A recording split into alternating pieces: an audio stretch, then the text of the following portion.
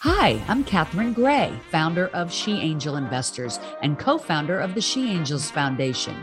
I'm also the podcast host of Invest in Her and an award-winning producer, author, and TEDx speaker. Our show, Invest in Her, features phenomenal female founders and funders. As you know, women receive less than 2% of venture capital funding. Our series is about accelerating the funding of women by connecting them to funding resources. Let's meet today's guest. Welcome to this week's edition of Invest in Her. I'm your host, Catherine Gray, and today I have on two powerhouse ladies who came together to create a company called Power to Pitch, and they help women knock it out of the park when they're pitching for funding. Please welcome to the show, Kat Weaver and Katie Dunn. Hi, ladies. How are you? Good and excited to be here. Good. Thanks for having us, Catherine. You bet. I'm a big fan of you all. And, it's key that people, or women especially, know how to pitch, know how to put their pitch deck together. And I'm excited to get into that and talk about it. But first, a little bit about you two. Both have an incredible background. Kat, I know that you, right out of college, started a business out of your dorm room and then ended up selling it. And that was after winning like 22 pitches. So it seems like it made total sense for you to launch this business to help other women do it, So but I love that you're using that success you've had to help other people. Thank you. My parents used to joke that I should pitch for a living instead of actually running the business, because that became one of my superpowers. So I'm just excited to share all of the tips, tricks, mistakes, lessons learned along the way, and so others don't make the same. That's awesome. And we really need that. And Katie Dunn, wow, you bring so much to the table in this duo. You've had 25 years of working in, bringing billions of dollars in the real estate industry through banks and institutions. And I know you're an angel investor yourself now. So cool that you all teamed up with your strengths that bring a lot to the table when people work with Power to Pitch. Yeah, it really was a natural fit when Kat and I met, and we had one of my founders hired Kat to help her with a pitch, put us together and said, you guys just need to meet. I don't know what's going to happen here, but it has been totally fate. And, it's great because I can bring the investor perspective. Kat's got the founder and storytelling perspective, and we can help way more founders this way together.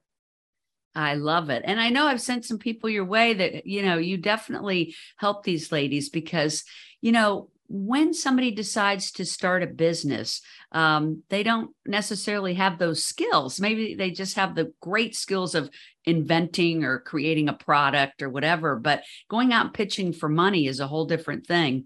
And I did note that you both went to some amazing schools. Katie, it looks like you were at Yale, and Kat, you were at Cornell, right? So I did my undergrad at Grand Valley. I played tennis there all 4 years. Oh, wow. Wanted to go into medicine, but then switched to entrepreneurship on my accidental invention. And then actually did women's in entrepreneurship programming at Cornell, and then also VC University at UC Berkeley. So a couple other side programs on top of my undergrad. Right. Yeah. And I went to Notre Dame undergrad, did grad school at a small school called Roosevelt University in Chicago. And then my Yale experience was also executive education. I did the Women on Boards program there, which was amazing. Kat and I both share the obsession with continuing to educate ourselves and invest in ourselves in that way. And I just think that's a great way to keep continuing to be fresh and learn something new. Absolutely. We should always be learning and growing, right? I mean, the world is changing at this rapid pace, and really in order to keep up and be competitive, you really have to be learning new stuff every day, right? Yep. Yeah. We look for coachability in founders, but also if Katie and I aren't coachable, then we're not learning and growing. Like we have mentors and coaches too. So it's helpful to be surrounded by people with similar mindset. Yeah, I'm in that camp. So I definitely always think a outside party can give you new perspective, new ideas, constantly, you need like a sounding board, and it isn't always necessarily family or friends, right? It's good to have that, person that is outside of that sphere, I think. So yeah, big proponent of having a good executive coach for sure. Also, I know people are going to ask Kat, they'll be thinking like I did, oh, well, what was that business she started out of her dorm? So I was looking that up. Why don't you tell us a little bit about it? I think it's called Locker Lifestyle. Correct. Yeah. So one day after college tennis practice, I had my stuff stolen out of the gym locker and I just needed my essentials. So I didn't want to be the fanny pack girl. So I ended up inventing a wearable wrist wallet, patented a couple of other products because I just wanted the basics with me and I needed them to be performance. I'm, running the gym and class and tennis. I just need my ID, cash, keys, and phone. Like that was it. So my mom had a bridal store at the time and I was able to go in and work with her seamstress and learn how to sew and go through all the designs. So what happened, I had to be scrappy, which is how the business survived is I learned to pitch it in a clear and concise way. So I ended up doing retail, Amazon, Good Morning America 4 times, had 10,000 plus units of inventory shipped in a semi truck to my parents' garage before I was in a warehouse. Like I did all the nitty gritty things. I made all of the mistakes, but I am so, so grateful for all those experiences because now it led me to better support founders that we work with now. I love that. So you just saw a need and you created the product and then it was kind of off and running with this demand, huh? Yeah, we would not be here. If I had found something online, I would have bought it and been off to organic chemistry class and we would not be talking right now for sure. Wow. So I was obsessive and looking for it and it seems so simple. And then when I would go to farmers markets, when I started on the side, people were like, oh, wow, this is so easy. I should have come up with this. And I was like, well, you didn't. And that's why we're here right now. So I love it. And why you had that business? You did 22 pitches that you won? Yes. My claim to fame is I won 22 of 23. And I was so fortunate. What was wrong with that 23rd one? That's a lot of questions I get asked. It was funny. So it was up against another female founder and she absolutely deserved it. She's practically saving the world. She has insane contacts and insane traction. So I do not feel bad about that loss by any means. She absolutely deserved it. But 22 wins, that's amazing. I know there's a lot of listeners out there wanting to get funding that would love to win 22 pitches. So I love that you and Katie have teamed up to help people do that. So let's talk about that. And Katie, with your background, what is it? I know you're an angel investor too. So what is it that you like to encourage women who are pitching? What is the perspective you like to bring to them? That's a great question. Yeah. So I invest primarily in women and underrepresented founders. So the confidence is the biggest thing. I think that we hope to build in the founders that we work with. We know that this world is outside of what you're trying to do in the day-to-day as you're building your business. And it can take up so much time and effort, and you can be pitching to the wrong people and get a lot of disappointing no's. So understanding the process, understanding the language to use, understanding how to approach somebody, how to follow up with somebody, all of those things can really boost the confidence as you're pitching and going after the money. Absolutely. Great advice. And, Kat, I will say, I love your posts on LinkedIn. Everybody should be following you too on LinkedIn. You guys give great posts, great information. They're always informational. I love the one you did today about, pitching someone like a Costco is similar to pitching a venture capital firm. So you gave all the checkpoints of what they're looking for, and it's just invaluable information. So, bravo that you guys are using social media too, to, put out interesting information that is supportive to those women looking for funding. So what would be your advice if someone is just starting out and, they need to put their pitch together, other than, the fact that obviously they need to get a hold of you all at Power to Pitch and learn how to put together the perfect pitch. But I know you said even sometimes it doesn't even require a deck. So, tell us all about that. Like, somebody's out there, they have an idea, they need funding. Where do they start? Yes, that's an excellent question, because a lot of founders think that, oh, I'm going to spend so much money for someone to design me this pretty deck. And it ends up needing to change. It takes away from the founder actually showcasing the story. It outshines them, and then they don't know how to fix it and actually speak to it. So we are founder and communication first in everything that we do. So you should be able to verbalize, be clear and concise without needing to rely on the deck as kind of a crutch. So that's the number one thing that we teach, is focus on the pitch first, focus on the communication.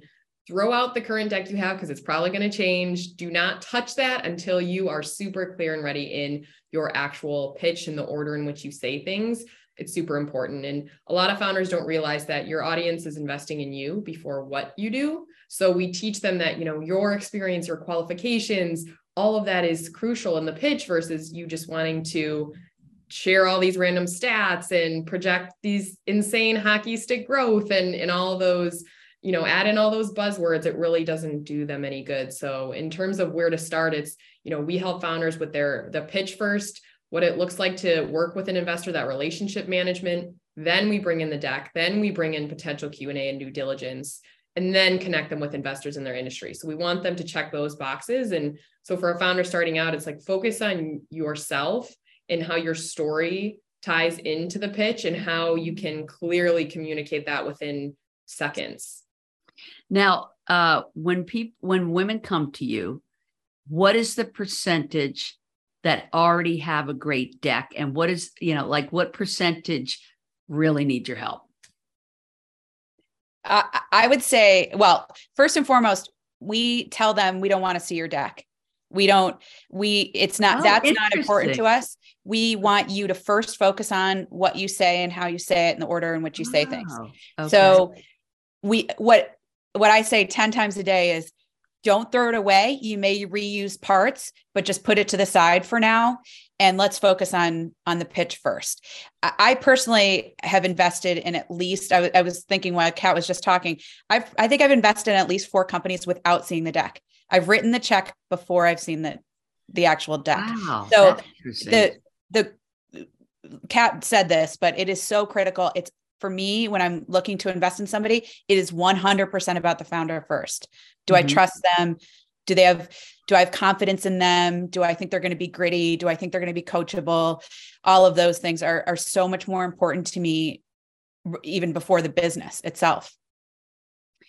Yeah, 100%. I've heard that so many times, that first and foremost is who is the founder. And then the rest is, what else, the rest of their team, or, what is the product itself, of course, is important, but key is that founder. And like you all said, are they able to effectively pitch their business? So would you say the majority of people that come to you have a good pitch when they pitch it to you? Or would you say, 80% need to fine tune it? So we have not met a single pitch and or deck that we cannot improve. Wow. And we guarantee that we will make a change. I mean, this is something we're obviously very passionate about, and we do this for a living. And there's always something that can be improved, whether it's your storyline or the organization, or talking about your market, or we're going to poke holes, we're going to find the gaps. And we're happy to do that, because it's only for your benefit. And we want to do it before an investor does it to you. So I would say that, if a founder doesn't work for us, they're either, they're too early, or they're not willing to be coachable, or they're not as passionate about what they're doing. And then they're not passionate. We can't be passionate. So we want a founder to check those boxes. And like I said, every single founder who we work with, we have 100% of the time have improved the pitch and deck that comes along with it. I love that. I love that. And then, like Katie was saying, it boosts their confidence, because then they feel more prepared, right? And you're walking in that room with confidence, you're more likely to get that funding. Yeah, absolutely. So you all say you specialize in pre-seed to seed. Let's explain to our audience what that is. What is pre-seed? What is seed? I always like people to learn new terms that perhaps they don't know what they mean. You want to take that one, Kat, or do you want me Sure. to do it? Either way. Go ahead. So pre-seed, the pre-seed can be pre-revenue. Pre-seed is really, really early stage. It can be they just have the concept, but they haven't started the business yet. Yes, correct. So that's like very, very early, even MVP, possibly up to the stage of, maybe they even have some pre-sales. They're still testing. You said pre-MVP. What does that mean? Like an actual minimum viable product. So there's kind of three terms: product market fit, minimum viable product, and proof of concept. So we want to make sure they have proof of concept and before at the pre-seed stage, before we work with them. So it may be a little bit early, but you know it's going to work because you've done hundreds of customer interviews, or you've got letters of intent to buy the product. You've got people that have signed on the dotted line saying, as soon as this is built, we're going to take it. Or maybe a crowdfunding campaign where everybody is excited about the product. Would that be considered? Yep. Yeah. Well, and there was a demand. I was going to say that some VC firms, they have their own definitions. Like you can't Google, there's no in the box specific actual details. Everyone kind of has their own bit of definition, what that actually is. So just thinking of it as a whole, it's like, okay, pre is super early. They're just hitting the ground running. They're typically raising under around $1 million, if not, even 250,000 or so, which is small to a VC fund itself. And then the seed stage is typically around you've gotten sales or you've gotten a certain level of traction, validation, customer emails, testing, and you're raising anywhere between 1 to 5 million. That doesn't mean that you have that revenue. That means that you're typically raising between that arena and you've got the validation and the traction to make and justify that raise amount per se. So when people are pre-seed or seed, at what level do you think they're qualified to go pitch venture capital? Or do you think pre-seed is better to be pitching directly to angel investors? We suggest all of the above. There are a lot of VCs out there that write smaller checks that want to invest really early, because then they're going to look to 50, 100 times their investment. So they're willing to take that risk to be along for the ride. But we suggest everybody, family offices, and angels, VCs. The other thing we really encourage people to do, that we actually curate a list of grants for our clients, to anything you can do to get non-dilutive funding to push your business along. I mean, that's exactly how Kat grew her business. Winning over $100,000 to run your business by pitching is incredible. So, right. So there's a lot of good money out there. So you're saying not just pitching angels, but you could be pitching for grants. Yep. And then those grants, when you say non-diluted funding, means they don't have to pay it back. It's a grant. So you don't owe any investors back. I always say, people don't have to necessarily bootstrap and get themselves in debt when there are these options that you're talking about, like getting grants and working with you all to know where do you find those grants that are out there. Because I think people say, oh, I'd love to get grants. I don't know where to begin. Right. So absolutely, that's wonderful advice. And then you were saying some of the venture capital firms do look for pre-seed. And then you mentioned family offices. Do you want to explain to our listeners what family offices are? Sure. So this is a wealthy individual who has created what they call a family office to make investments on behalf of their family trusts or the money that they've made personally. So a lot of times they'll have a thesis. A lot of times they'll have specific businesses that they're looking for that have an impact mission, very similar to angels. in fact. So it's just another source of capital out there, of somebody that can help. Mm-hmm. We typically see them going in at the later stages. It depends. Each have their own thesis and they're very clear on their guidelines and mission. And then it's easier to figure out, all right, how am I going to fit into this thesis per se? Because that's exactly who and what they're looking to support and at what time. So they should be very clear, and you shouldn't approach them until you know exactly what they're looking for.